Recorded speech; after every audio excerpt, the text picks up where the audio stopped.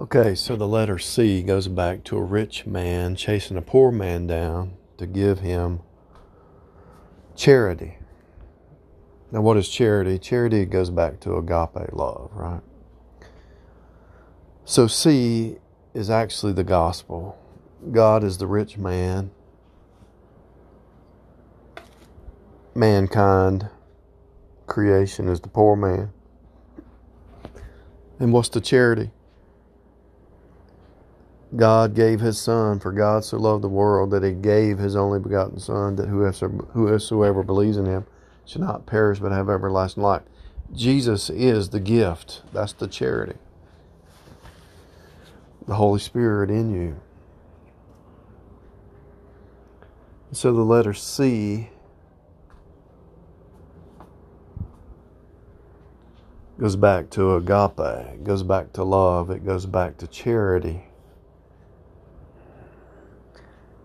And then you'll see CB is Christ's bride. CD is change directory. You change directory. You're moving from the flesh mind to the spirit mind when you change directory.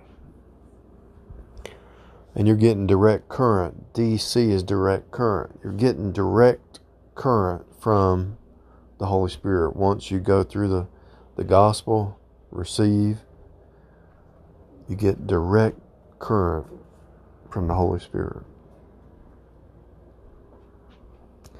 The letter C. So then you can actually see as we approach the letter G, you'll see the gospel encoded in the alphabet. A is the blood, B is the house, C is agape, D is the door, E is the spirit, F is man, G is Golgotha.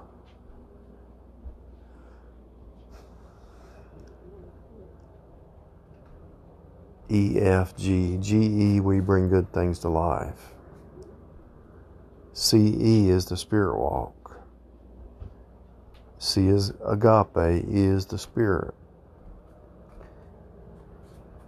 So as you start to put letters together, you look at one letter by itself and you get some meaning.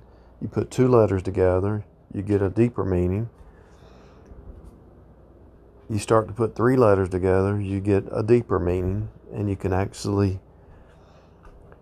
use the anagrams to get even deeper meanings. It's like a building block. Each letter and each combination of letters starts to build on a deeper truth.